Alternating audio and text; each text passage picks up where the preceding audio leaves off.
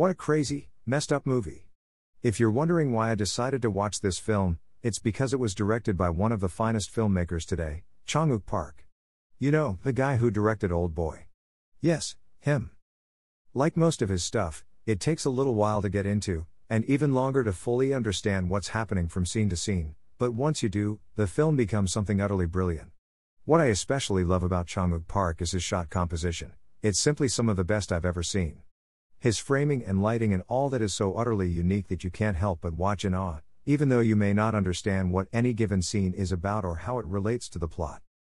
The film is also really interesting psychologically, as the main character, and everyone around her, just so happen to be completely insane. I've never seen a movie dive into the realm of psychology the way this does, and how it manages to stay light and funny throughout is beyond me. In conclusion, it's great, brilliant, creative filmmaking.